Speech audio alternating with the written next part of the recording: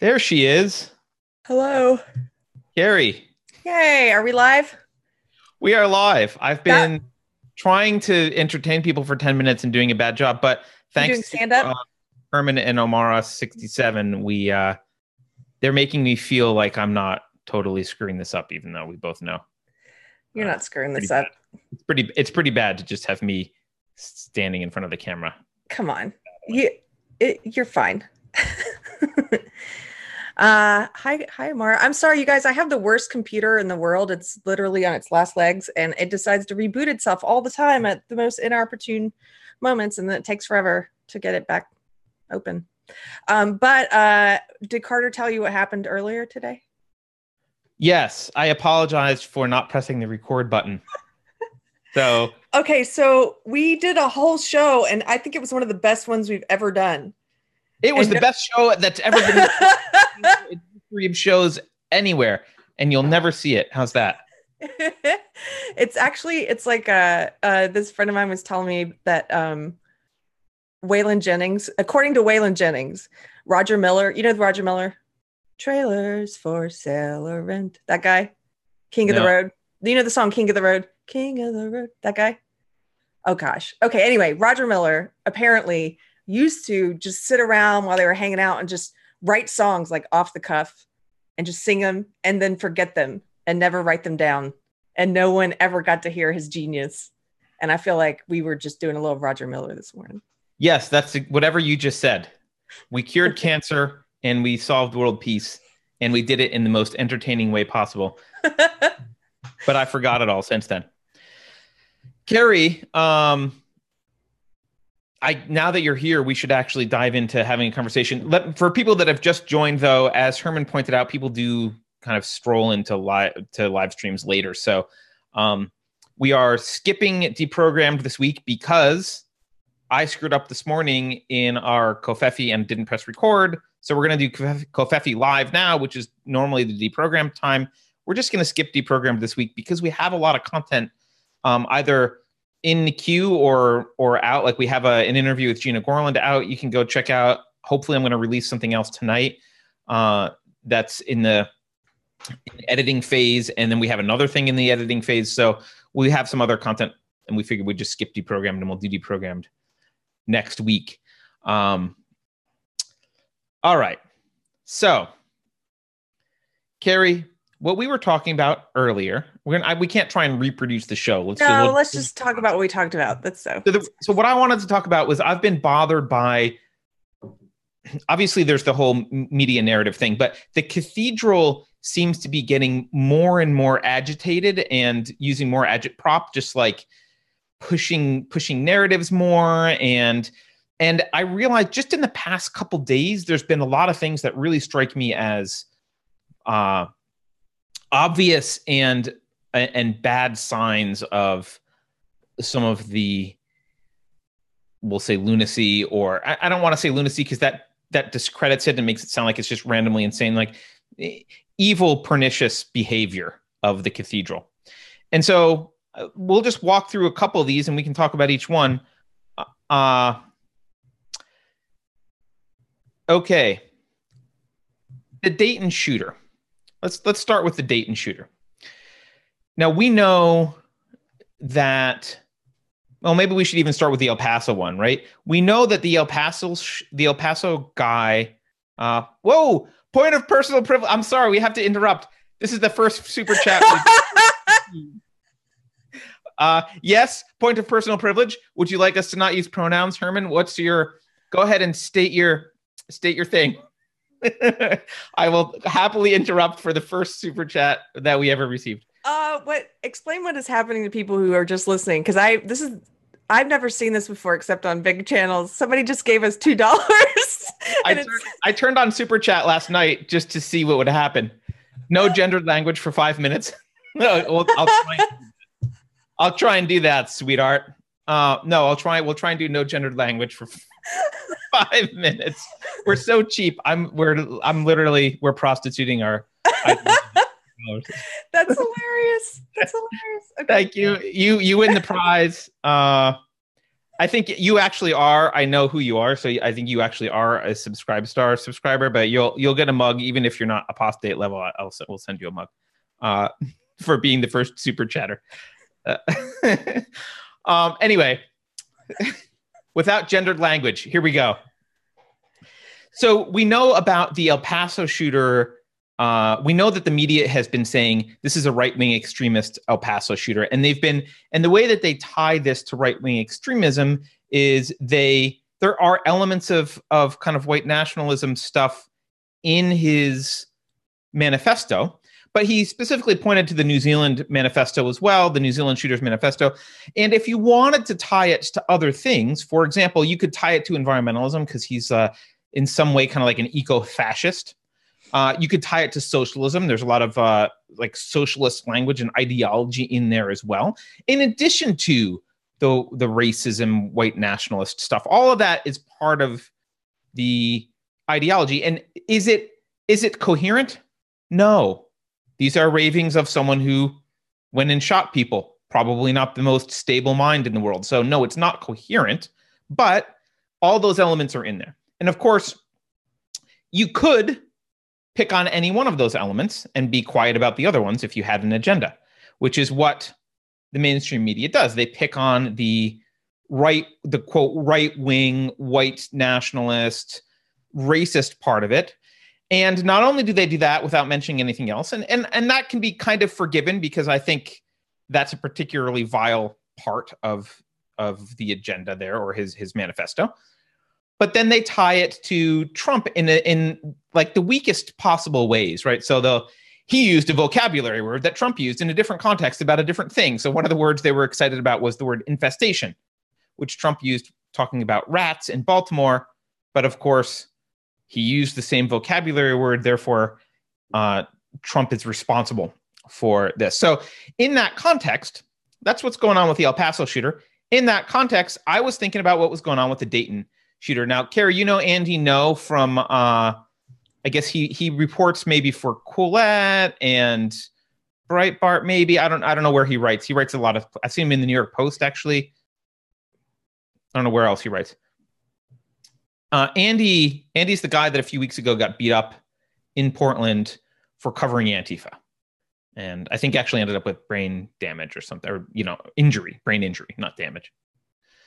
So Andy, a while ago, wrote an article about, hey, there's a lot of these blue check marks on Twitter, journal activists, journalism, quote, journalists who are actually activists, who are really supporting Antifa and this violence. And they're shills for Antifa, basically. And he wrote this big article about it, and everyone got mad at him for it. Everyone in the cathedral got mad at him for it and called him a right-wing crazy person. Which, as Carrie points out, Carrie, how does he stack up in the intersectionality measure, Andy? Oh, well, the thing about Andy, which is funny, is that he checks off at some of their marginalized boxes. So normally he would be one of their revered, protected people.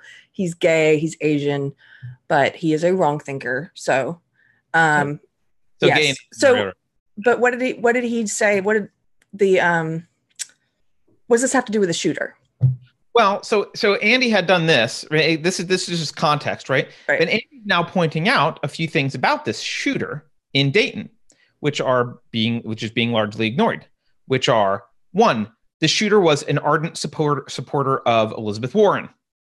There's a tweet where Elizabeth Warren and Kamala Harris are together, and the shooter is like, and someone suggests that they should be co-president, and the shooter is like, yeah, maybe, except for not for Kamala because she's a cop, but I'm all about Elizabeth Warren. So like clearly an Elizabeth Warren supporter. And Andy points out that he goes through this guy's Twitter, which has been deleted. Oh, damn, guy is probably, it's gendered, but he is actually male. I don't know if that counts, Herman. Anyway, Andy goes through this guy's Twitter and points out, hey, he's following and supporting and retweeting and liking things from Antifa, Anti-Fash Gordian, who's the guy who doxes people, a couple of these other people, a lot of blue checkmarked accounts. But what's really gross, is these journalists that he was retweeting, like a lot of these blue checkmark reporters, they've been purging their tweets. Anything that the Dayton shooter retweeted of theirs, they've been deleting it. Right. So he went through and he listed, so the one that specifically who was caught doing that is Jared Holt, right? So he's one of these people that Jared Holt, Emily Grasinski, Cody Johnston, Eli Valley, Kim Kelly, all these people.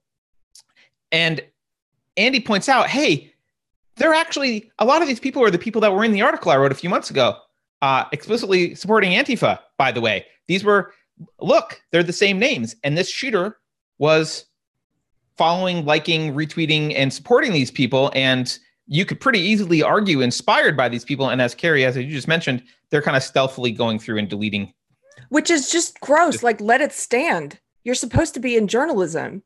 Like, they're trying to, I don't know, they're just trying to skew reality. Yeah. And well, in our first version of the show, you brought up the Bernie supporter who was shooting people too, right? Oh, well, yeah. I mean, just their narrative of trying to tie this back to people. They have a double standard because, yeah, everybody's already forgotten about that guy who went to the baseball field specifically to shoot Republicans, who was a Bernie supporter. And none of these people in the cathedral, like none of these journalists or politicians are trying to say that that's Bernie Sanders' fault. The way that they're trying to tie the El Paso shooter to Trump, I think, is despicable. Yeah. And we'll go through some examples, but they don't even bother when it's overt and it's like Bernie, the guy's doing it for Bernie in the name of Bernie against Republicans.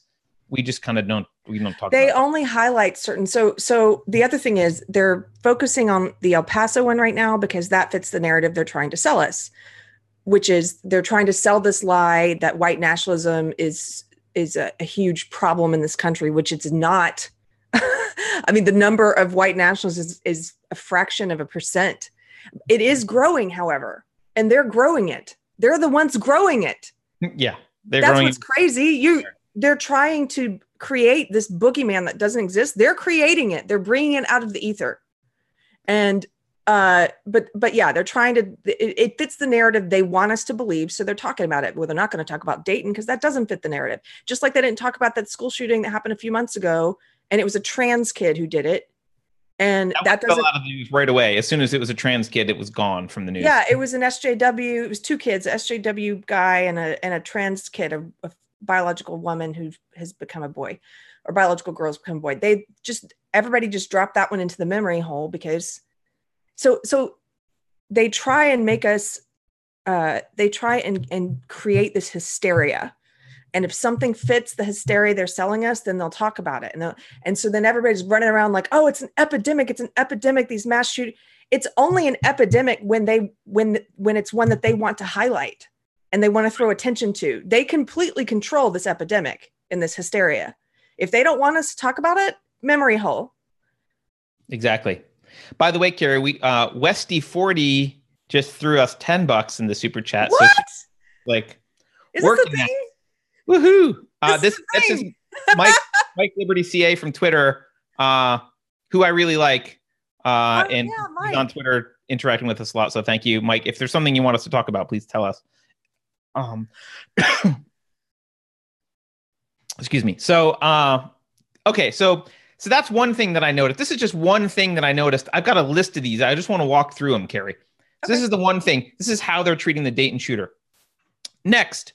I'm sure you guys saw this. Let me see if I can actually. It's easier to pull this stuff up when we're doing a taped show. But I'm gonna try and pull it up. It'll just be awkward and slow. Hold on for a second. So have you seen this thing? So Mitch McConnell. I guess some context here. Mitch McConnell has raised the ire of leftists because he has not allowed there to be a vote on some gun control legislation that they want in the wake of these disasters or these tragedies. And by the way, one side note is, I don't know if you guys, I mean, you don't have to be that old to notice this pattern. The left gets something like they expand government in some way. That kind of settles out. We all get used to it. And then a few years later, they want to expand more. And they're like, well, we already do X. So why not do X plus 1? And everyone's like, okay, yeah, X+1, that's reasonable. It's just a reasonable thing from X. It's just an increment. And then, 5 years later, we already do, the new X is now X+1. That's been like, we're now the next iteration. We already do X. How about X+1?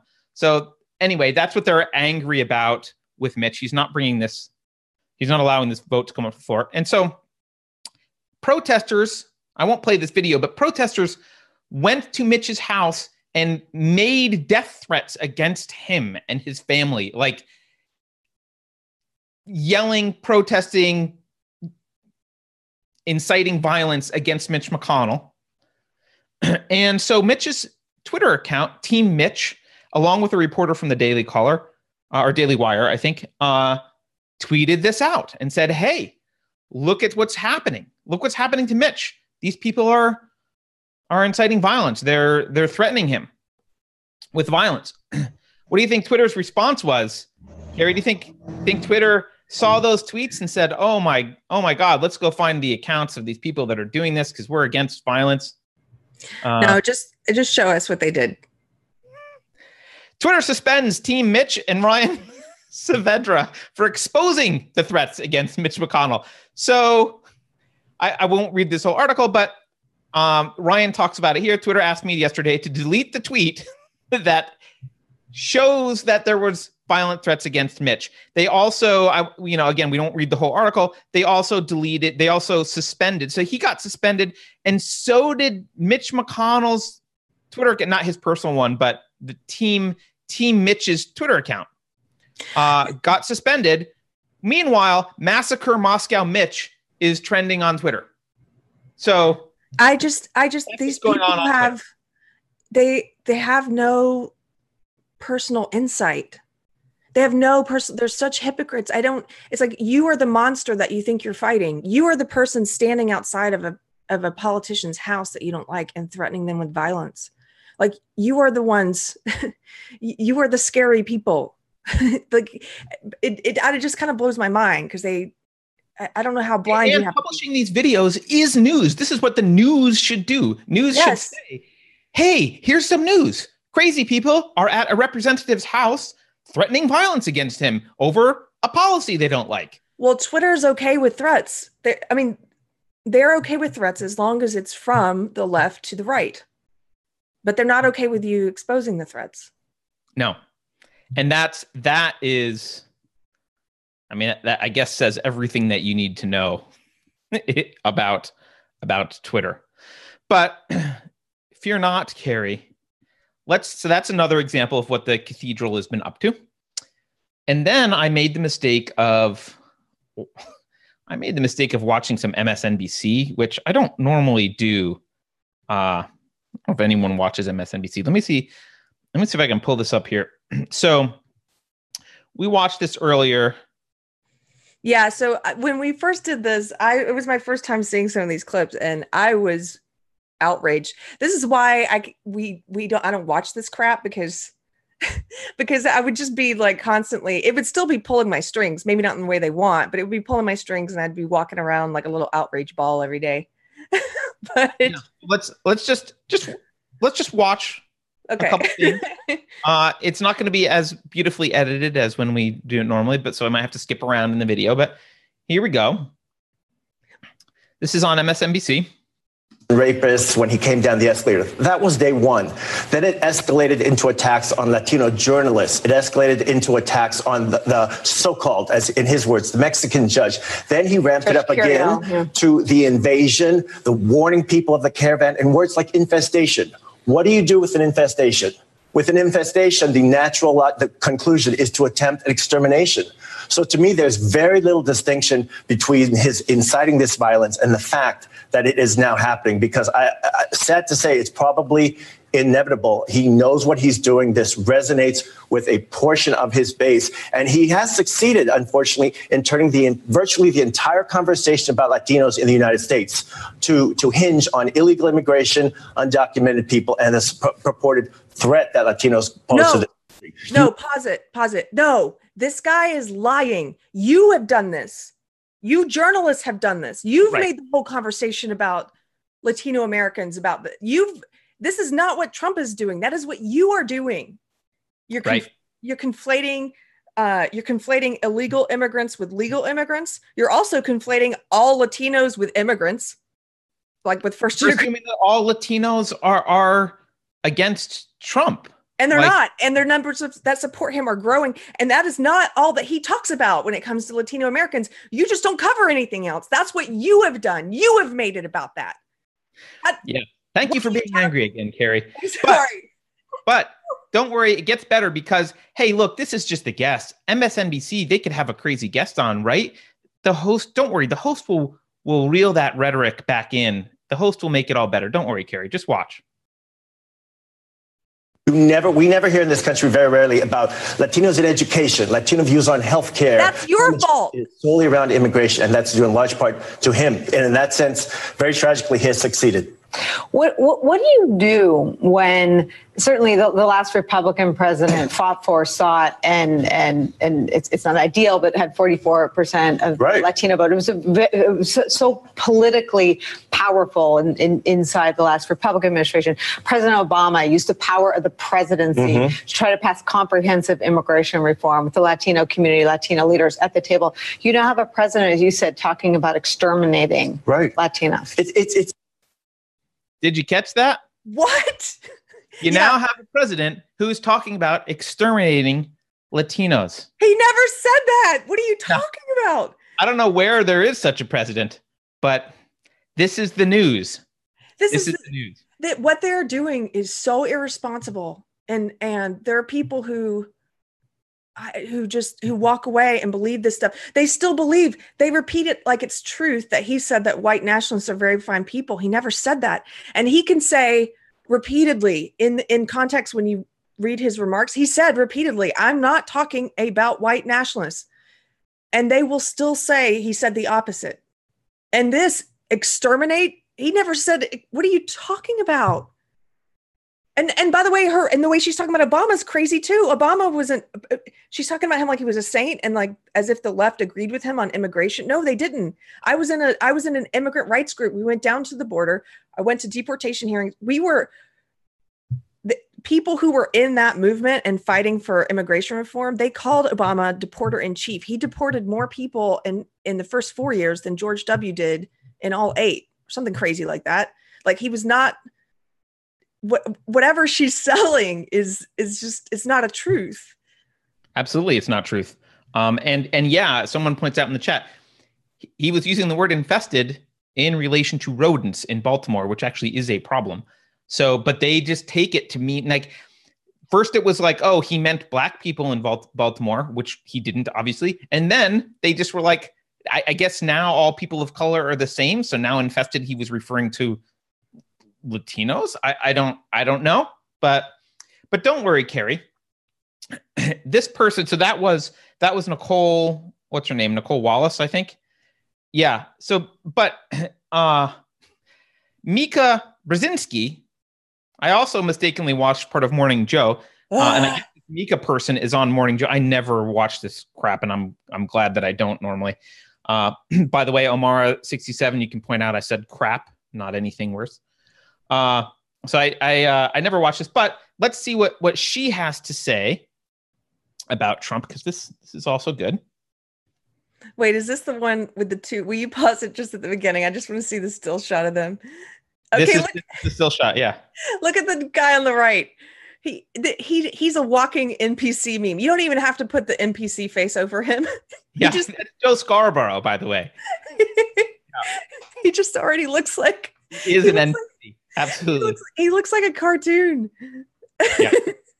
These people are midwits who are used to being taken seriously, and they don't really understand why is no one listening to me anymore.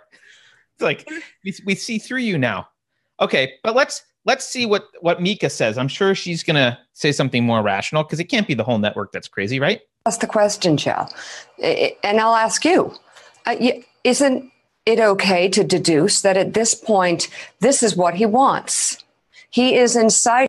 Just to be clear, they're talking about he is Trump, and what he wants, they're talking about mass shootings. Hatred, inciting violence, inciting racism. If he doesn't unequivocally call it off and say, this is wrong, and we stand together against this, and we are doing this, this, and this to help fight hate crime. I mean, this is a president who seems to want these things to happen. How else can this be explained? How else? How else?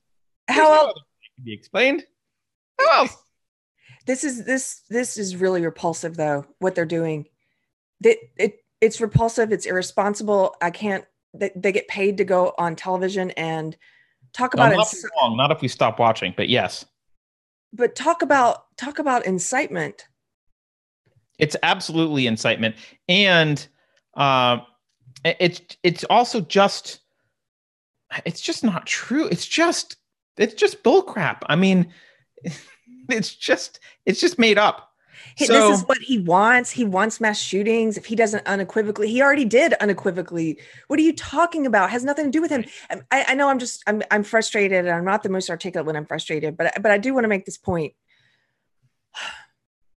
What they have done is they've tried to conflate like any person on the right, any conservative, whether or not they voted for Trump, they're just lumping them all in together anyway. All Trump voters, whether or not all Trump voters are on the right, all of them aren't. They're putting all these people into a category and calling them Nazis and trying to lay at their feet, like these people are murderers. This is what they want. They want murder. They want shootings. They're taking the death of people and they're exploiting it and they're trying to use it to make it okay to target this group of people now.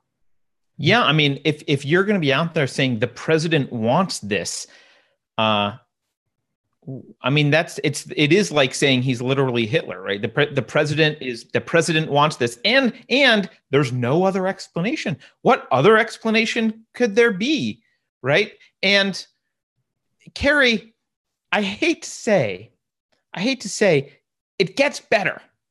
Because my favorite thing, the last clip I think I'm going to play. You mean worse?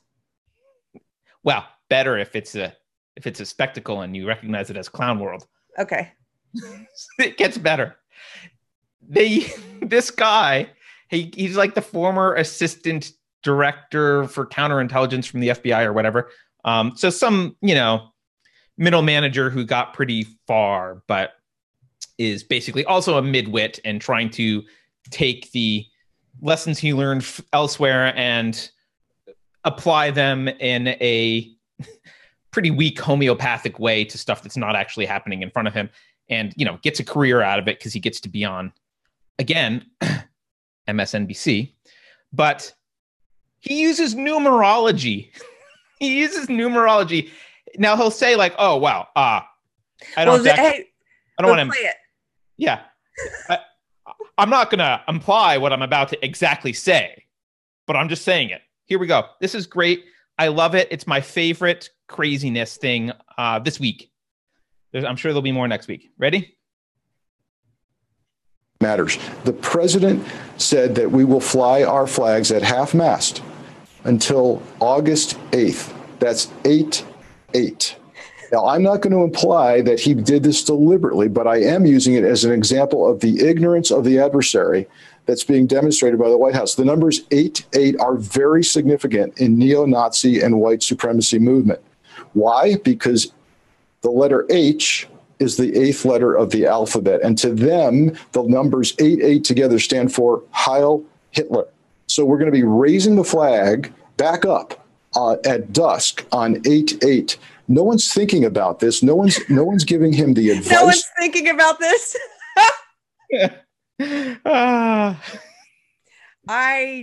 That is true. No one, sir, you are correct. No one is thinking about this. I just have to say, when Carter played this earlier, I laughed uncontrollably. We had to stop it almost. Because this is just, yeah, it's just insane. 8/8. What do you look? Why not read Chicken Bones? The Chicken Bones tell me. So actually, interestingly enough, the part of that clip I didn't play right before that, he was concerned. He was talking about how, wow, you got language. It's very subtle to hear the dog whistles. You got to be an expert to really be able to parse the language. but he's an expert. And one of the things that he noticed was, oh, Trump used passive language when he was condemning these. He said, the nation is against hate and white supremacy, not I'm against these things. The nation is. And that's just a true statement. The nation is. He's, that's something that the white nationalists and the racists, they noticed that he didn't condemn it himself. He just said the nation condemns it. And that's a big problem. And blah, blah, blah. He went on this rant about this. But of course, if you do like a 2-second Google search or DuckDuckGo search, you see that what did he say later that day? This is a quote from Trump. I am concerned about the rise of any group of hate. I don't like it. Any group of hate, whether it's white supremacy, whether it's any other kind of supremacy. I'm very concerned about it. So he does use I language. It's just he didn't use it in the moment that this guy wanted to pick on and use as his launching point for weird numerology, tea leaf reading. I'm surprised he didn't whip out some tarot cards. The funny thing is, if you're going to start reading into all that kind of stuff, and you're right, they absolutely just ignore, like we said before with the Charlottesville thing, they will ignore his statements, even when his statements explicitly are the opposite of what they're trying to say. They'll just pretend like he would just say blah, blah, blah. I'm like, he has said those things. Where are you? He says it repeatedly. It doesn't matter. They don't live in the real world anymore. I had someone tell me the other day, looking at that sentence where he said, I'm not talking about white nationalists. And literally this friend is like, but he is. I'm like, but that's not, what do you? I can divine what's going on in his head. Words mean things. Words mean things. And if all of the people who vote for him are secretly white nationalists and he's a secret white nationalist, then why the secrecy? Anyway, and there's white supremacists, any type of racist, any type of bigot who thinks they're superior. Being quiet about it is not really their strong suit. No. Like you're not like, I'm secretly superior, guys, but don't tell anyone. And I'm gonna say the opposite in public. I'm gonna be like, white supremacy sucks, but it's really doesn't make any sense. Well, by the way, so we now have a winner for the highest super chat. I didn't think we'd get any super chats today. This is great. Andrew Thompson just threw $20 at us in super chat and says, I think a little bit sarcastically, the news skews reality? You don't say. Oh, thank you, Andrew. Yes. And he also points to noagendashow.com. Which I don't know. I'm gonna go check it out. And he says the news is determined to start a civil war that would help them make money. So here's where I disagree with this a little bit, although I agree with the sentiment. I don't think the left's plan is to have an actual civil war where like we march on Washington and fight each other. Like their plan is to have a soft coup and take over the government. If there is any kind of war, it will be factional. It will be like parts of the country will try and maybe, if we're lucky, a state will try and secede or resist or something. But I don't think their plan is to actually have a civil war in the traditional sense of a civil war. Their plan is to soft coup take over. They love the violence and the unrest because that's all fun. And that helps get them to, how do you get the communists in control? Or how do you get authoritarians? And how do you get the oligarchy that you want to be a part of if you're in the cathedral? Well, you got to get people upset. And that's when they're willing to give up their freedoms. They're willing to say like, oh, this is too much violence, take my guns, or this is, whatever it is. By the way, I agree with Andrew, though. He says, no, not the left, Carter, the news media. The news media loves war. That's true. Yes, the left does not love war. That is absolutely true. Yeah. Yes, they do. And the left is not like, a lot of times we're not talking about the same thing. These words have become confused. So I look at the left. I'm on the left. I don't understand why there aren't more people on the left, on my side, who are speaking out against this. Like, you should be speaking out against people going to Mitch McConnell's house and threatening him. You should be speaking out against reporters or journalists or talking heads or whatever these people consider themselves. You should be speaking out against them trying to lay the groundwork for violence against people on the right? Like, you should be doing that because you would want them to do it for you. You would want the other side to do that, right? Like, where are the people on the left saying, no, that's too far. Don't do this in my name. Don't do this. This doesn't represent the left, right? And so, yeah, I think you and I disagree on this part a little bit. And by the way, I guess before we even mention that, just the Civil War thing for a sec, I don't think there's much of a difference between the left and the media. So I don't think the left wants a civil war either.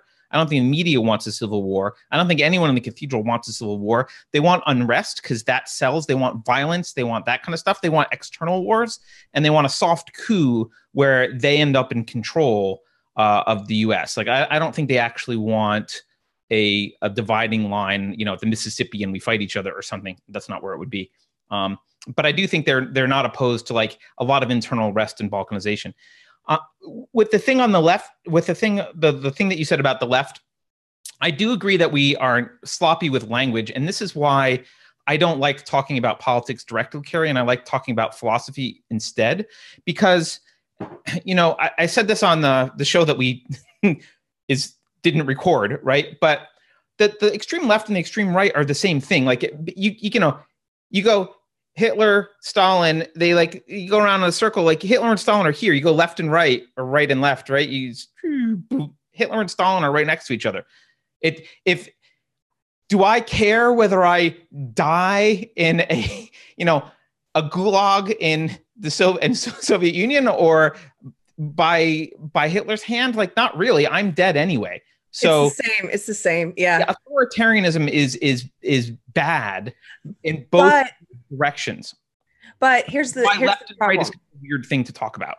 Well, okay, so somebody just said to me the other day who had started watching the podcast and was like, you're really into politics. And I'm like, no, I'm not really into politics at all.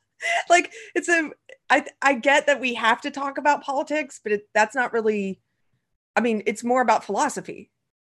Wouldn't you say? Like, that's what. Yeah, well, that's kind of what I'm saying. Like, from my perspective, and again, you and I may disagree on this, but there's something kind of refreshing about what's happening right now from my perspective, which is the left. To me, the left has always been about violence. They have just done it through the state. They've done it one step removed. So they've been like, oh, we don't want to shoot you. We want to vote for people who will shoot you, right? And now it's like, well, we just want to shoot you. I'm like, at least that's more honest. But from my perspective, this is really a philosophy discussion, and this is why they don't want us talking about. This is why, Carrie, I know you've said like people are like nihilism or like collectivism. Why are you talking about this crap? It's nothing to do with blah, blah, blah, right? They think, okay, so when I have discussions like this, sometimes online, it's like there are a series of steps that have to happen in your thought before you have to figure this one thing out first, right? Once you figure that out, or once you see this thing, then you can see the next thing and the next thing and the next thing. And sometimes if we're just talking over here about nihilism or Marxism or what, then people who haven't gotten to that first step yet, and this isn't about intellect. Some very smart people haven't. Context of knowledge, not intellect. Right, of knowledge, right? Okay, so sometimes if we're just talking about this step here, and that person hasn't made all those steps yet, then they're like, you sound crazy. Like, right, because to them, if you're not being taught to think systemically and understand the root causes of things and really philosophy drives all of this at the end of the day, which I know sounds like a sweeping statement, but philosophy is beliefs, and philosophy includes beliefs in what's right and wrong morally. To think that doesn't have a profound impact on everything you do is naive. But these people, I think they're looking at it, they're saying, well, come on, Carrie, we're talking about like reducing gun violence. What are you talking about nihilism for? What are you talking about collectivism? This is, we're talking about AK-47s or AR-15s and people shooting in theaters. Let's just practically roll up our sleeves and solve this problem. Stop talking about philosophy stuff. They don't want to think about idea. And here's what's crazy. We what was that quote we mentioned the other day? The Stalin quote. It's like, we would not give them guns. Why would we give them ideas? And right. and there's another quote. I thought of it earlier when we were talking. Jordan Peterson one you thought of earlier. Oh, the Jordan. Yeah. So Jordan Peterson's always talking about this Carl Jung quote, which is, people don't have ideas. Ideas have people. Ideas have people. And they're not allowed to examine what ideas have them. Yes. This isn't about ideas that have me. This is about taking your gun, gun. They look at like this very small, like what they think of as a practical thing, right? And they're not able to see. It's like the iceberg, right? They're not able to see the iceberg underneath the surface. The thing that's pushing this one practical point. Yeah, I'm gonna use a pop culture analogy. Have you seen the Amazon show Good Omens? No. Ah, damn it. Maybe someone in the chat has seen it. I'm going to explain it anyway because I like. Isn't Neil Gaiman associated with that? He is. I know. He's a douche. I know. But he writes really good stuff. He's very talented. He's very talented. Yes. Yes. So in the show, there's the Antichrist is in the show. He's this kid. He doesn't know he's the Antichrist, and there's this occultist witch person who can see auras of people, and she's trying to find the Antichrist. She's like one of the quote good people. She's trying to like find the Antichrist to stop the end of the world, and she's friends with this kid. He lives down the street, and she's talking to him one day about, I can see auras around people, and he says, well, can you see mine, right? And you're thinking as the audience member, this is the point. She's going to see his aura, and she's going to find out he's the Antichrist. And she looks and she's like, I can't see anything. I don't know why. I guess, it's more of an art than a science, blah, blah, blah. But then the narrator explains the reason that she can't see his aura is the same reason that people in Times Square can't see America. Right. Yeah, and they zoom out and his aura was like over all of Europe or wherever they were. Right. And so it's like that with this, a lot of this kind of stuff. Philosophy is the much bigger picture that's driving all of this. And if you haven't zoomed out, you wonder, like, what the hell is everyone talking about? Why are we talking about collectivism? Why are we talking about nihilism? The reason is those are the things that eventually manifest in the ways that we're seeing. And we're trying to actually solve the root problem. And Carrie, it's also the reason why I think people have been discouraged from paying attention to philosophy, right? The cathedral has been saying for decades, don't pay attention to philosophy. Philosophers are silly. They're going to wear some tweed jackets and sit around debating the existence of the ceiling. Philosophy is just for fun. It doesn't have any practical value. Don't worry about philosophy. Go do your thing. We got philosophy covered. Don't you guys worry. No, right? But they also corrupted philosophy. So people, of course when I was in school, philosophy is now associated with this ideology. Philosophy is now postmodernism bullshit. I'm sorry. We're supposed to not say. No. That's okay. No, by the way, everyone, Carrie swore first. That's a win for me. But yeah, no, you're right. So they don't want anyone looking at philosophy precisely because they've taken it over and they know the results. So part of this is like, don't bother paying attention to philosophy. Stop talking about this kind of stuff because it doesn't really matter, right? Don't worry about it. But when in fact it does matter very much. And this is why the whole cathedral can act like this. MSNBC can behave in this way, not because they're coordinating. There's no like master plan that they're not having secret phone calls to coordinate stuff. I don't believe. It's just that they've all been indoctrinated in the same kind of way. Of course, they're going to think the same way. Of course, they're going to do the same things. Of course, they're going to have the same lens through which to view the world. Of course, they're going to agree with each other. They've created academia as one giant echo chamber, and that marches out into the world as part of the media and other industries. And the cathedral is a giant kind of echo chamber where they all just kind of agree with this, and they scoff at anyone who says, hey, let's talk about philosophy. Let's talk about morals. Hey, can we talk about the difference between collectivism and individualism? Because those are very important philosophical concepts. And like, no. We have to talk about gun control. Yeah. Sorry, that was a weird rant. Somebody told me I need to put a quarter in the jar. Yeah, you need to put a quarter in the jar. Oh, I know who said that. Hello, Mara. Yeah. Okay, so we're kind of rambling now, and we don't have the benefit of editing this like a normal daily cafefe. So where are we at now? People in chat, they can tell us what to do. They can tell us what to do. Can we talk about, Carrie, can we bring it back to what we were talking about earlier?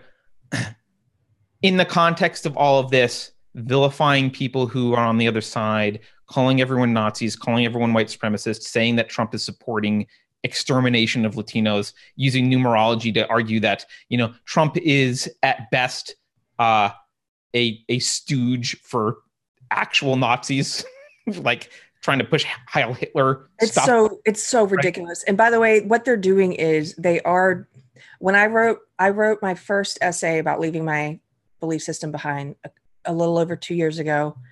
And one of the things I was talking about in the essay was I saw, like, after the 2016 election, my side just kind of went way overboard crazy, and started dehumanizing everyone on the right, and everyone on the right, everyone who voted for Trump, everyone who didn't vote for Trump, just this entire group of people, 63 million and more, calling them Nazis, laying the foundation for making it okay. I mean, it started during the election with deplorables and stuff like that. But after Trump won, then it just got kicked up into overdrive, calling them all racist. That's a dehumanizing thing to say about someone if they're not actually, and they don't hold racist beliefs, because the reason it works is because we're not a racist country for the most part. Not anymore. Like, people want to talk about they want to pretend like we're still living in the past, and we're not. And it's almost like they want to recreate that. They want us to be a racist country. But so the reason that works as an insult is because people are not, if you call someone a racist and they're not a racist, it's like the worst thing you can call them. One of the worst things. They are racist though. They're just like, yeah.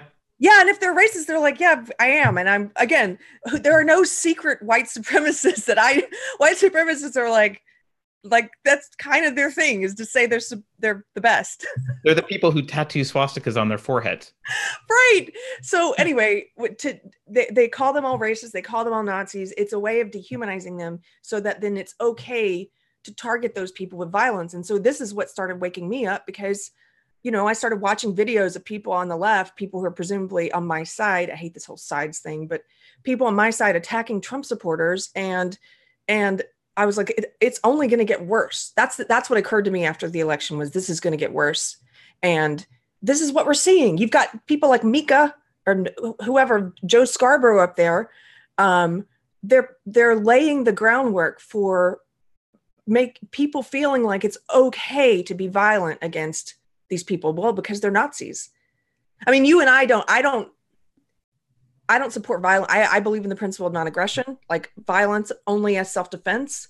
Right. But for a lot of people, it's like they believe it's it's justified to be violent towards a Nazi. Well, this is one of the reasons why principles matter, right? Because it's not justified to be violent against a Nazi if they're just talking about being a Nazi, right? If they're not doing anything, if they're not initiating force, it's fine and proper to vilify them, and you can call them names and point out how horrible they are.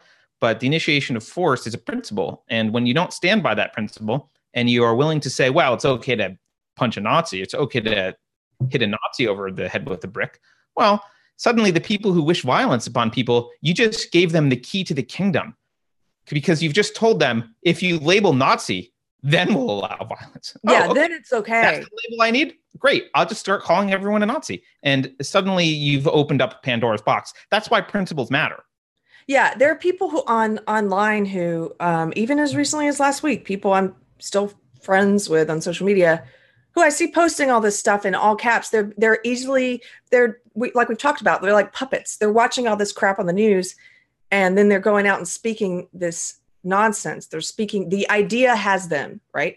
And they're typing in all caps, if at this point you support this, Trump is a racist, and if at this point you support this president, then you are a racist. And they're saying these things that are illogical and which are lies, and they're speaking it in all caps. That's my favorite. Oh, the all caps convinced me. I was on the fence. Keep in mind, right? These people though they're watching, Joe Scarborough and Mika Brzezinski. So they're getting they're seeing people that they assume are objective and level-headed, telling them that the president is signaling to actual Nazis through his choice of August 8th as the day to raise flags back up after a massacre. So, I mean, they're seeing this stuff. And what I think is happening is, you mentioned Hillary Clinton calling Trump supporters deplorables. Now, deplorables is a bad thing. It is dehumanizing, but it's nothing like what we're seeing now. I mean, what we're seeing now is really, it's another order of magnitude bad. Yeah. I'd rather be called a deplorable than an actual Nazi, which is what's happening. So, I think what you had was Hillary assumed, look, they all assumed she was going to win. The whole cathedral assumed Hillary was going to win. And so her calling people a Nazi was just kind of an arrogant, entitled, condescending thing. Not a Nazi, sorry, deplorables. Her saying they're deplorables was just kind of like, it's like a bourgeois thing to say about the stupid proletariat. Yeah, they're just deplorables. Let them eat cake, right? That's the attitude that Hillary had. But when she lost, we coined a term for what happened. We didn't, but the other people coined a term for what happened when she lost. Trump derangement syndrome. The cathedral lost its mind. It lost its mind. And I don't think, people say this is it's in the death throes. I've made that argument before. I actually don't think it's in the death throes. I think it's like it's a cornered animal. It's fight or flight has triggered, and it's in fight. And it's attacking, the left is just attacking everything. The whole cathedral is just it's attacking each other, right? It doesn't matter. It's in a frenzy, attacking, because it's freaked out that Trump won, and it's in a corner, and it's worried that Trump's going to win again. And I think if Trump does win again, I think this is just going to step up another order of magnitude, because they kind of thought they had this in the bag. Their soft coup, their long march to some form of Marxism was kind of being wrapped up, right? They had Obama. Hillary was going to come in next, going to have 8 years of Hillary. She'll sweep this stuff under the rug. The media, any kind of lying or dishonesty they did or credibility they were losing, Hillary would help fix that, right? But now Trump is destroying their credibility. He's calling them out for what they're doing. And the media is freaking out because what they really need is another Hillary Clinton or a Joe Biden or someone to get into office who will call on Jim Acosta and kick Breitbart out of the room and lend credibility back to the legacy media, because they need that. They're realizing, I think the phrase you used before, Carrie, was it's like the emperor's new clothes. They're realizing they've been found out. And oh my God, people found us out. We have to fix this. We have to fix it. And they don't like that people can see through them. Like that guy, Mika and Joe, whatever, those people sitting up there, it's comedy. It's not real. There's nothing real about it. What's real about it is the propaganda they're trying to feed you. And what's real about it is that some people are still eating that stuff. But for the most part, I think one thing Trump has done that I think is a positive thing, and I don't think he consciously did this, but see, I was talking about this with someone the other day. To me, he's not, like you said this before, he's not all that different from other politicians, except he's so ridiculously over the top, and he's so uncouth and rude and all that. All he is an exaggeration. So he allows you to see how fake it's been all along. It's been a circus all along, right? It's a circus. He just pulls back the veil and lets you see that. Mm-hmm. And the same thing with the media. He's made it obvious. The scales have fallen from my eyes about the media. That's for sure. How full of it they are. So. Yeah, no. And I think that's what they're afraid of. They're afraid of, they need this repaired. And one way to repair it, perhaps one of the only ways, is to get control of the state back, so that the state can lend credibility back to the mainstream media somehow. The cat may be out of the bag at this point, but I think that's still their kind of hope, is that all this kind of crazy conspiracy theory, Russia stuff, all this can get swept under the rug. We can ignore the fact that, the things that were said were outright lies and agitprop. And what we can do instead is kind of go back to falling in line, and the cathedral's back in power. And I think that's what they're really, really hoping for. And Carrie, what we didn't mention was, with all of this context, of course, now people are going to then use this language, we'll use a social justice term, use othering of the other side, right, in order to incite violence and intimidate people. And the most obvious example in the last couple of days is Julian Castro. Julian Castro, presidential candidate for the Democratic Party, released a doxed 44 people who supported President Trump and released their names and in some cases their place of business. Now, why did he do that? Well, he did it because at the very least, he wants those people to feel a hell of a lot of social pressure. You could argue that worse than that, he wants actual consequences to their businesses, maybe even violence. I mean, if you want to go down that path we show this. They're all Nazis. Here are some Nazis. It's okay to punch a Nazi. Well, what are you asking for then, right? Will you show this list? Do you still have it? You know, I don't want to show it, Carrie, because I don't want to put the names up. Oh, well, it's out there anyway. But I can he show literally, it. show what he did. He took. And by the way, I was joking with Carter. I already forgot who Julian Castro was, but now I know because he did this. It's like getting his name out there. But yeah, he took. These are average American citizens, just random. These are civilians, and he's put their he's basically put their names and then like their business or homemaker or whatever they are, so people can go and dox these people, threaten these people. The point of it is to inspire fear. Yeah, look at that. Yeah. So here's the list, and he just put these out. You know, names. Some of them are retired, some of them are homemaker or whatever, but some of them here's where they work, right? So. Who's funding Trump? These are 44 San Antonio. So, you know, they're in San Antonio. This is a local community thing. Hey, these 44 San Antonio donors contributed the most allowable by federal law, which, by the way, is not much. But these are just civilians. And this isn't the first time they've targeted and doxed civilians. I mean, the media has gone to people's homes with cameras. Like, right. Did you start a Facebook group, blah, blah, blah, like putting people out there in this way, knowing that they're inviting violence against these people. And of course they know it, right? They're Nazis. It's okay to punch and attack a Nazi. Here's their names. Yeah. You know, I hesitate to say this because I do want to wait and see who's running. I don't know who's running yet. So, but I will say this stuff makes me so upset and angry, and I want to stand with those people, with people like that. Like, it makes me want to vote for him so that like my name is on there. Like, Carrie. and then, but my profession would be like, I dare you. Like, you just like Carrie.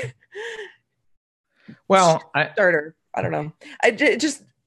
It's bullying. It's intimidating. It's thuggery. Like, these are the actions of totalitarians, thugs, people that want to control you, tell you who you can and can't vote for, intimidate you from supporting the politician you like. Yeah, it's exactly what it is. And it's something I mentioned earlier, but I'm compelled to mention it again, is I get why a lot of people vote for things or support policies that in the short term seem to solve some silly problem. But the problem is, if you don't look at the broader picture, you don't look at philosophy, you don't look at human nature, you don't ask yourself, what are the consequences of this? You end up with a lot of unintended consequences. And I'll cite campaign contribution laws, right? People argue, well, we should have maximum amounts, we should have transparency about who donates to a candidate. And that all sounds nice, right? Because, and I know why it is, but this is what it results in. It means if we know who donates to candidates, well, then you can be targeted for supporting a candidate. Now, what can that do? Well, it means that violence, intimidation, and threats can be used to sway political action because you don't want to donate because then you'll be exposed and blah, blah, blah. And so that has an effect on politics. And, you know, I get the sentiment behind these things, and which my understanding is, look, we're worried about large corporations and wealthy oligarchs controlling the government. There's a revolving door between regulators and lawmakers and large corporations often, and people are worried about that. And I get that. But there's the only way to solve that is to take away the power of the government that's being purchased. Because the market's creative. If the government has the power, if a regulator or a lawmaker has the power to punish my enemy and reward me, will figure out some way. I'm not personally, I'm just saying, like, business people, they'll figure out some way to make sure that politician knows which side his bread is buttered on, right? We'll make sure, whether it's a direct contribution or whatever else, there's a huge pressure to buy politicians only because politicians have the power of the gun, because they can point the gun at my competitor, because they can steal your tax money and give it to me, whatever it is. They have this power. The only way to actually get rid of that corruption is to remove the power. Because, look, corporations aren't going to spend a lot of money buying politicians if politicians can't do anything for them.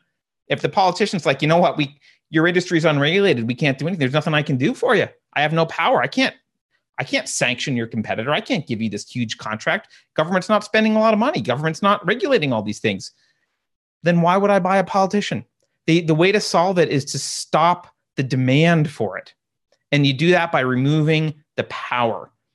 But of course, no one wants to have that conversation. Instead, they look at this as like it's a given that politicians have unlimited power to do anything. And we're going to try and solve the problem somehow by making it illegal to bribe them, which, sure, it's illegal, but people will find ways to do all this. Just like, making cocaine illegal doesn't mean no one does cocaine. It means an entire industry erupts, growing, transporting, and selling cocaine with violence and its own rules and its own, infrastructure. That's what happens. I want to show this. This is new. We didn't go over this before. Yeah, show it. This article that a friend tagged me in, which I think is just insane. I saw the headline, "What if they're not coming for the Jews this time?" And I saw this picture here with the little Trump, and then I thought, I immediately thought, what's actually happening? I'm like, oh, this is going to be an article about how they're coming for the Trump voters. You missed they're coming by David Frum, I think. I know. I did not look at, but I assumed what is actually happening, which is they are coming for the Trump voters. They are coming for the unwoke. They are coming for the anti-SJWs. They are coming for the Christians. They are coming for anyone who just is not on board with this belief system. And then I read the article, and it was just the same cathedral narrative nonsense. It was an article about like, what if they're coming for people of color and women and the marginalized? What are you talking about? No. Right. That's the cover that they are using to come for the Trump voters, for the un-PC, for anyone who, like, I got called a Trumpette on Twitter yesterday by some guy who they view things in such simple, childlike, black and white. If I am not for A, then I must be for B. Right? Like, you must be a Trumpette, because I said I couldn't vote for Bernie again in 2020. I voted for him in 2016. Well, you must be a Trumpette. Well, no, I'm not a Trumpette, but you're going to lump me in there anyway. You're going to put us all in there anyway. Like, this is a failure to be able to think in terms of principles and ideas and instead think in terms of personalities, or like, which team do you support? Oh, you're on that team or that team? No, these aren't teams. I don't support a guy or a girl. Excuse me, feminists, a woman with a Y. I don't support, it's not this person that I'm supporting. It's not Ilhan Omar I dislike. I probably wouldn't like hanging out with her. It's her ideas, right? It's the ideas. It's an idea discussion, which if you don't make it about ideas, you lose all nuance, because then it's just like, oh, you support Trump? What about this bad thing he did? It's like, yeah, of course he's done bad. Everyone does bad things. He might have done more bad things than most people. Who cares? That's not the conversation. It's a conversation about ideas. And they don't want it to be, because in their mentality, it's a conversation about who will be our rulers. And there's no room for the discussion of like, how about we have no rulers? How about at best we have some rules based on some principles, but not rulers? But they're very focused on who's going to be our ruler. And you can see it in the Democratic Party. You can see how they're approaching the presidency. Out of one side of their mouth, they're like, Trump's a tyrant, blah, blah, blah, blah, blah. When I'm elected, if Congress doesn't do what I want, I'll just use the executive orders to do anything I want. Like, that's tyranny. Yeah. So look, that you just said something which made me think of talking about ideas again, and it being about ideas and not people. This book that I've mentioned before, the Love Your Enemies book by Arthur C. Brooks. This is a quote I did not read earlier. He's talking about this breakdown that's happened in society, this extreme polarization that we have. But he says, when the moral consensus to build a society that serves everyone collapses, then the means to reach that former consensus start to crash into each other head on. They become the ends in themselves, untethered to any moral principles, and the two sides start trying to win by any means necessary. When each side attacks the other as in a holy war, when leaders question the motives of the other side rather than their ideas, and pit Americans against each other, then the moral consensus has shattered, and there's nothing around which a true competition of ideas can radiate. He also has said. Can you read the beginning of that again? Sorry, can you read the beginning again? Because I think I missed something about the beginning, the first few words, the first few sentences. He says, when the moral consensus to build a society that serves everyone collapses, then the means to reach that former consensus start to crash into each other head on. He's talking about weird, how I don't know what that means. I don't know what a society. Well, it's related to the earlier chapter, but he's basically he's talking about a world which I know you believe doesn't exist anymore. But he says we need leaders who, while holding on to their own opinions, tolerate others because they recognize that iron sharpens iron ideologically. That diversity in all forms is where our strength and unity are to be found. I'm skipping ahead here. You need to be grateful for the other side. Just as you should be grateful for having more than one team in your favorite sports league. Like you've got to have another team to play, and hopefully they're a good team so that it's an exciting game to watch and your team gets better. Like we need the other side. He's like, if you don't want to live in a one-party state, then like it or not, you just told me that you're grateful for the other party.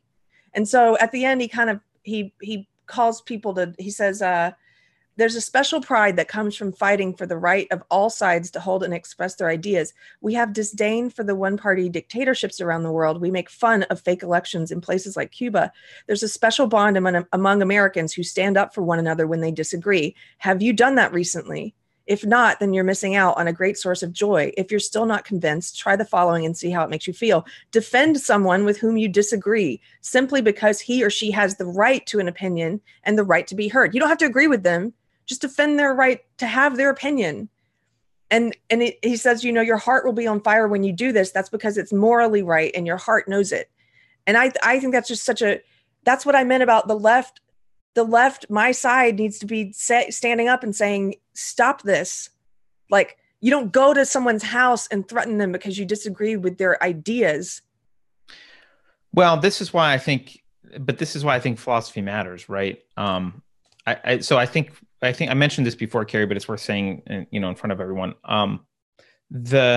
He's presupposing something that's extremely Western in its view, right? And this is something we learned from talking to Dr. Rachel Fulton Brown about this. The concept of being introspective and criticizing your own culture and like wanting to have this iron sharpening iron thing and kind of respecting the individual rights and free speech and that kind of stuff and wanting not one party state, but two or more and conflicting ideas and really honing that's uniquely Western. That's not something the rest of the world wants. There are plenty of places in the world where people do want a one party state.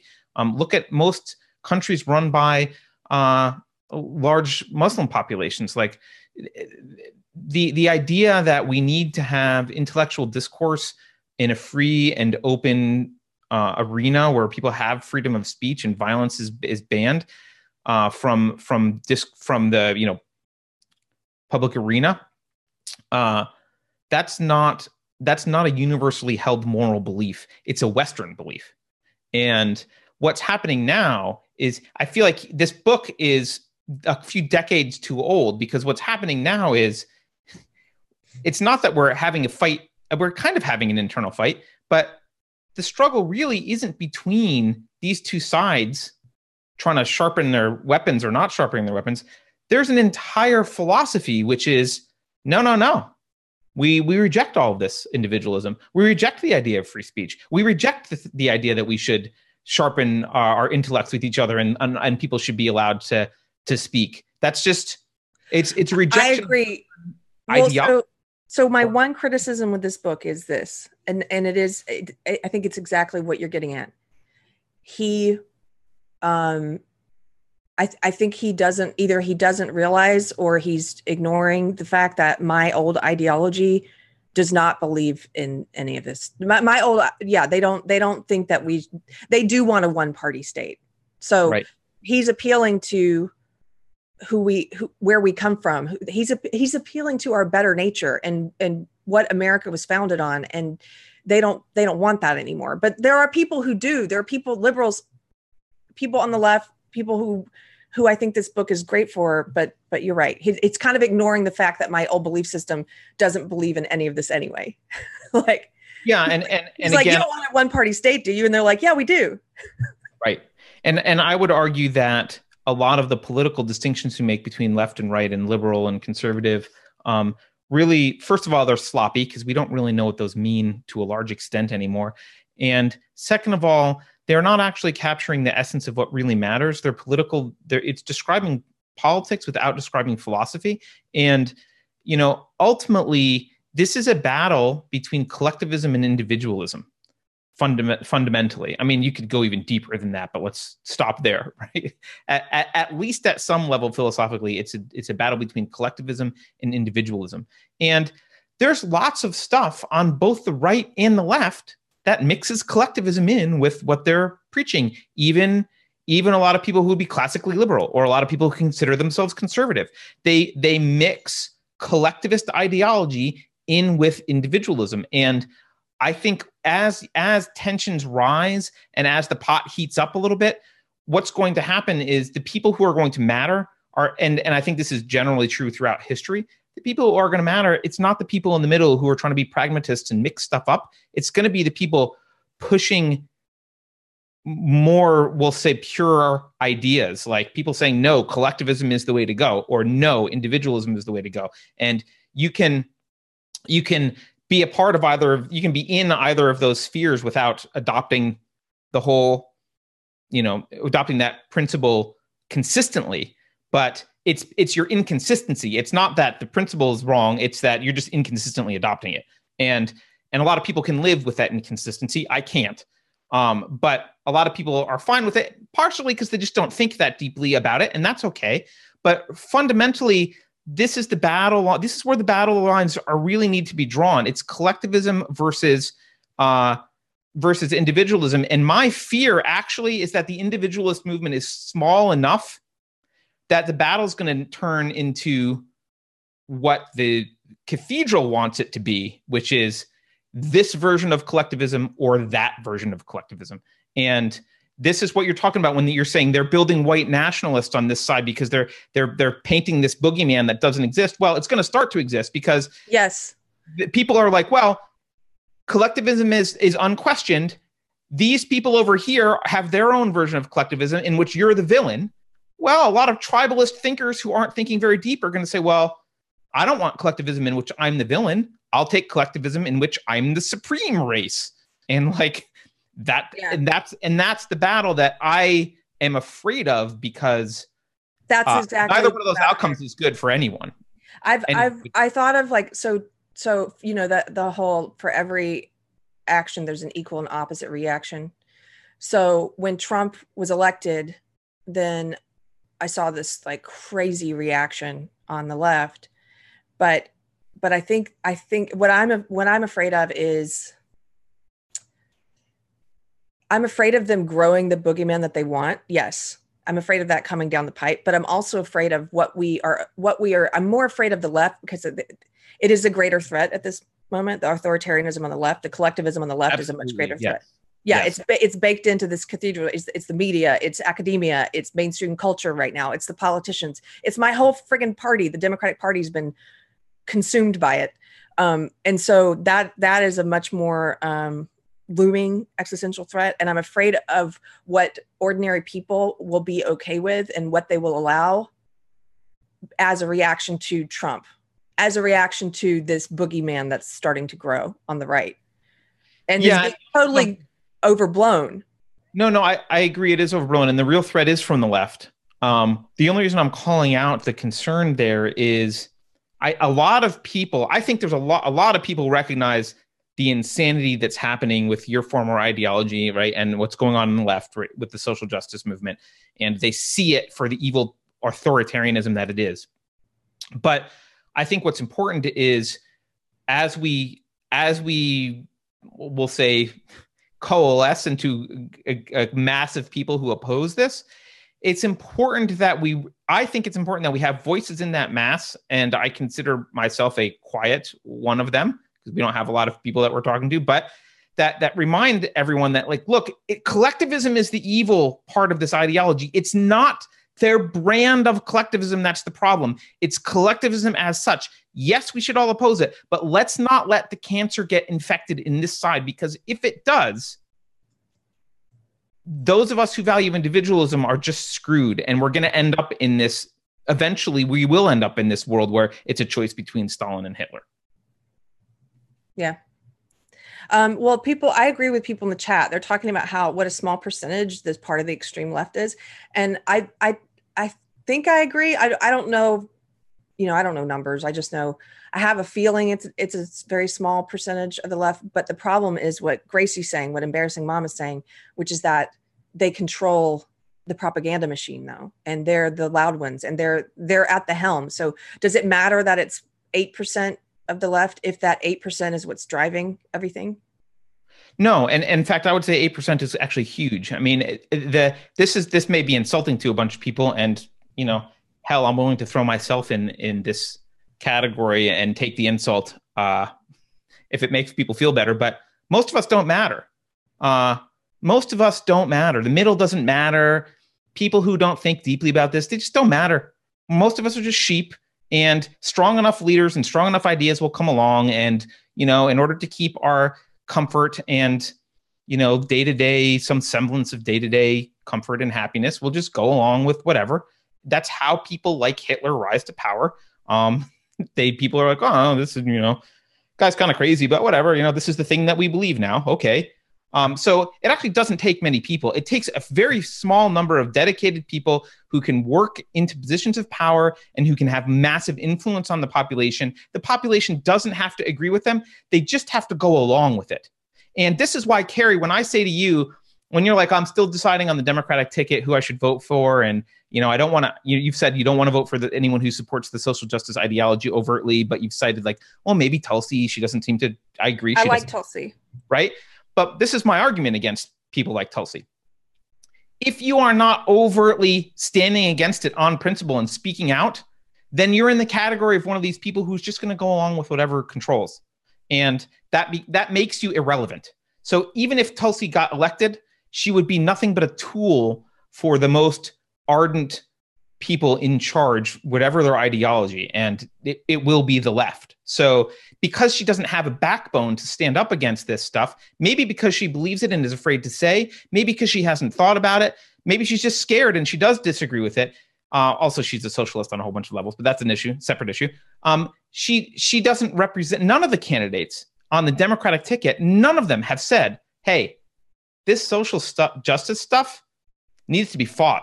It is evil. It is racist. It is collectivist, and this is it's anti-American not in the tribalist sense, but in an ideological sense. No one is saying. Hasn't Yang spoken against it?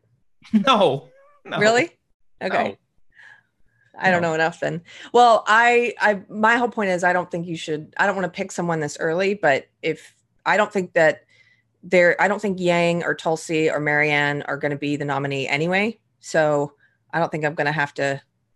The cathedral's not going to let them be. Carrie. Yes. Huh? On that much we agree. Yeah.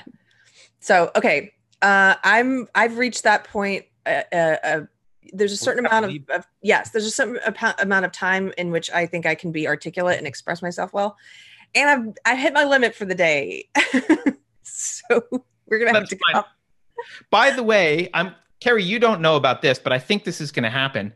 I think I'm going to be back live in an hour because my friend wants to chat with me, Katrina from S Misanthropy, and she does the lunch stream with John De La Rose and some other people. So we might roughly it's not a set time, but roughly in an hour, we may go live again with just some random stuff.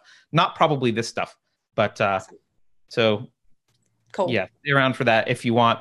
Carrie, I enjoyed talking to you. I'm sorry that we had to do this twice, but this was still a good discussion. Yes. You got to end it with the same song you did last time. We were joking earlier because every time I try to end on a positive note or something uplifting, then Carter wants to piss all over my parade. Yes, I get it. I got accused for being like Debbie Downer or whatever the male equivalent to that is. Well, yeah, because the other day I was like, you guys, I tried to end it on positive. You guys are all welcome in Texas. You come hang out here if you're talking about a place to move. And Carter's like, Texas has already fallen. Yeah, I was like, I can't do it. So the only thing I could think of in the moment to make Carrie feel better was everyone is awesome. Everything. What is it? Everything is awesome.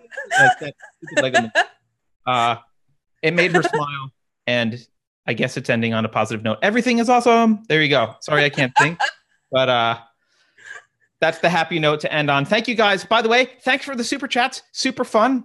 That was super. Yeah, that's cool. Super chats are super cool. Thank you. Super chats are super fun. And yeah, we will be back.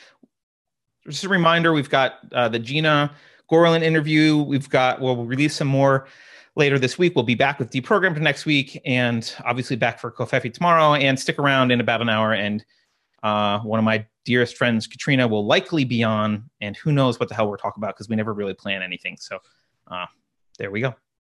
One quick thing. I noticed Andrew, who was talking about the No Agenda podcast. I definitely have to check that out. You're not the first person. My friend John's recommended it as well. I need to check that out. Yeah, I will. Thank you for that recommendation because I also haven't checked it out, but I have heard about it before. Yeah, me too. He says Adam Curry lives here in Austin. But earlier he said that they played a clip of Mika saying, people were coming to were deciding what they thought about something. And she said, it's our job to tell them what to think. And I know that. I remember that one. I know that clip you're talking about because it's in the movie Hoaxed, the documentary Hoaxed. If you guys haven't seen Hoaxed yet, you should watch it. It's great. I went in with not knowing what to expect and I was blown away, and I maintain it's one of the best movies I've seen in a long time. Yeah, I really liked it. And I, full disclosure, was not a fan of some of Cernovich's earlier documentaries. I didn't like the style or whatever that they were done in. But this one, I think it's probably should be required viewing in every high school. Yeah, it's amazing. So everything is awesome. All right. On that note, thanks everyone. And we will see you later.